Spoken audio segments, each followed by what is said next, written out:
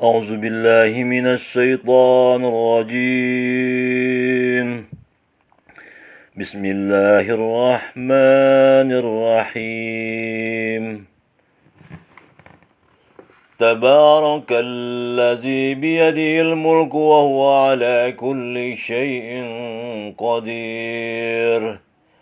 الذي خلق الموت والحياة ليبلوكم أيكم أحسن عملا وهو العزيز الغفور. الذي خلق 7 سماوات طباقا ما ترى في خلق الرحمن من تفاوت فارجع البصر هل ترى من فطور ثم ارجع البصر كرتين ينقلب إليك البصر خاسئا وهو حسير. ولقد زينا السماء الدنيا بمصابيح وجعلناها رجوما للشياطين وأعتدنا لهم عذاب السعير. وللذين كفروا بربهم عذاب جهنم وبئس المصير. إذا ألقوا فيها سمعوا لها شهيقا وهي تفور تكاد تميز من الغيظ كلما ألقي فيها فوج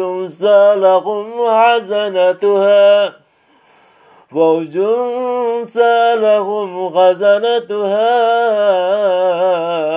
ألم يأتكم نذير قالوا بلى قد جاءنا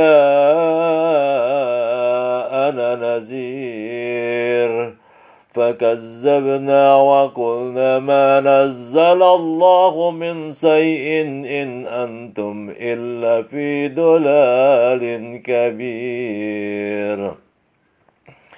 وقالوا لو كنا نسمع أو نعقل ما كنا في أصحاب السعير فاعترفوا بذنبهم فسوقا لأصحاب السعير. إن الذين يخشون ربهم بالغيب لهم مغفرة وأجر كبير. وأسروا قولكم واجهروا به إنه عليم بذات الصدور. ألا يعلم من خلق وهو اللطيف الخبير. هو الذي جعل لكم الأرض ذلولا فامشوا في مناكبها وكلوا من رزقه وإليه النشور. أأمنتم من في السماء أن يخسف بكم الأرض فإذا هي تمور أم أمنتم من في السماء أن يرسل عليكم حاسبا فستعلمون كيف نذير. ولقد كذب الذين من قبلهم فكيف كان نكير. أولم يروا إلى الطير فوقهم صافة ويغبطن ما يمسكهن إلا الرحمن إنه بكل شيء بصير. أمن هذا الذي هو جند لكم ينصركم من دون الرحمن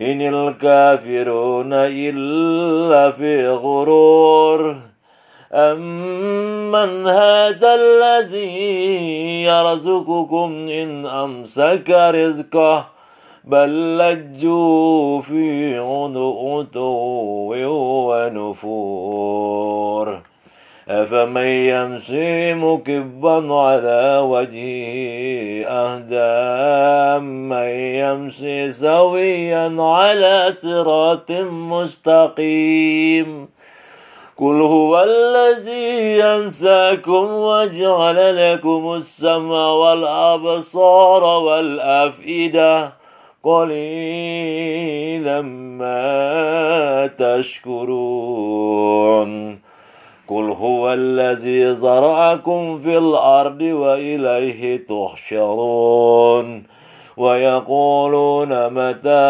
هذا الوعد إن كنتم صادقين قل إنما العلم عند الله وإنما أنا نذير مبين فلما رأوه زلفة سيئت وجوه الذين كفروا وقيل هذا الذي كنتم به تدعون قل أرأيتم إن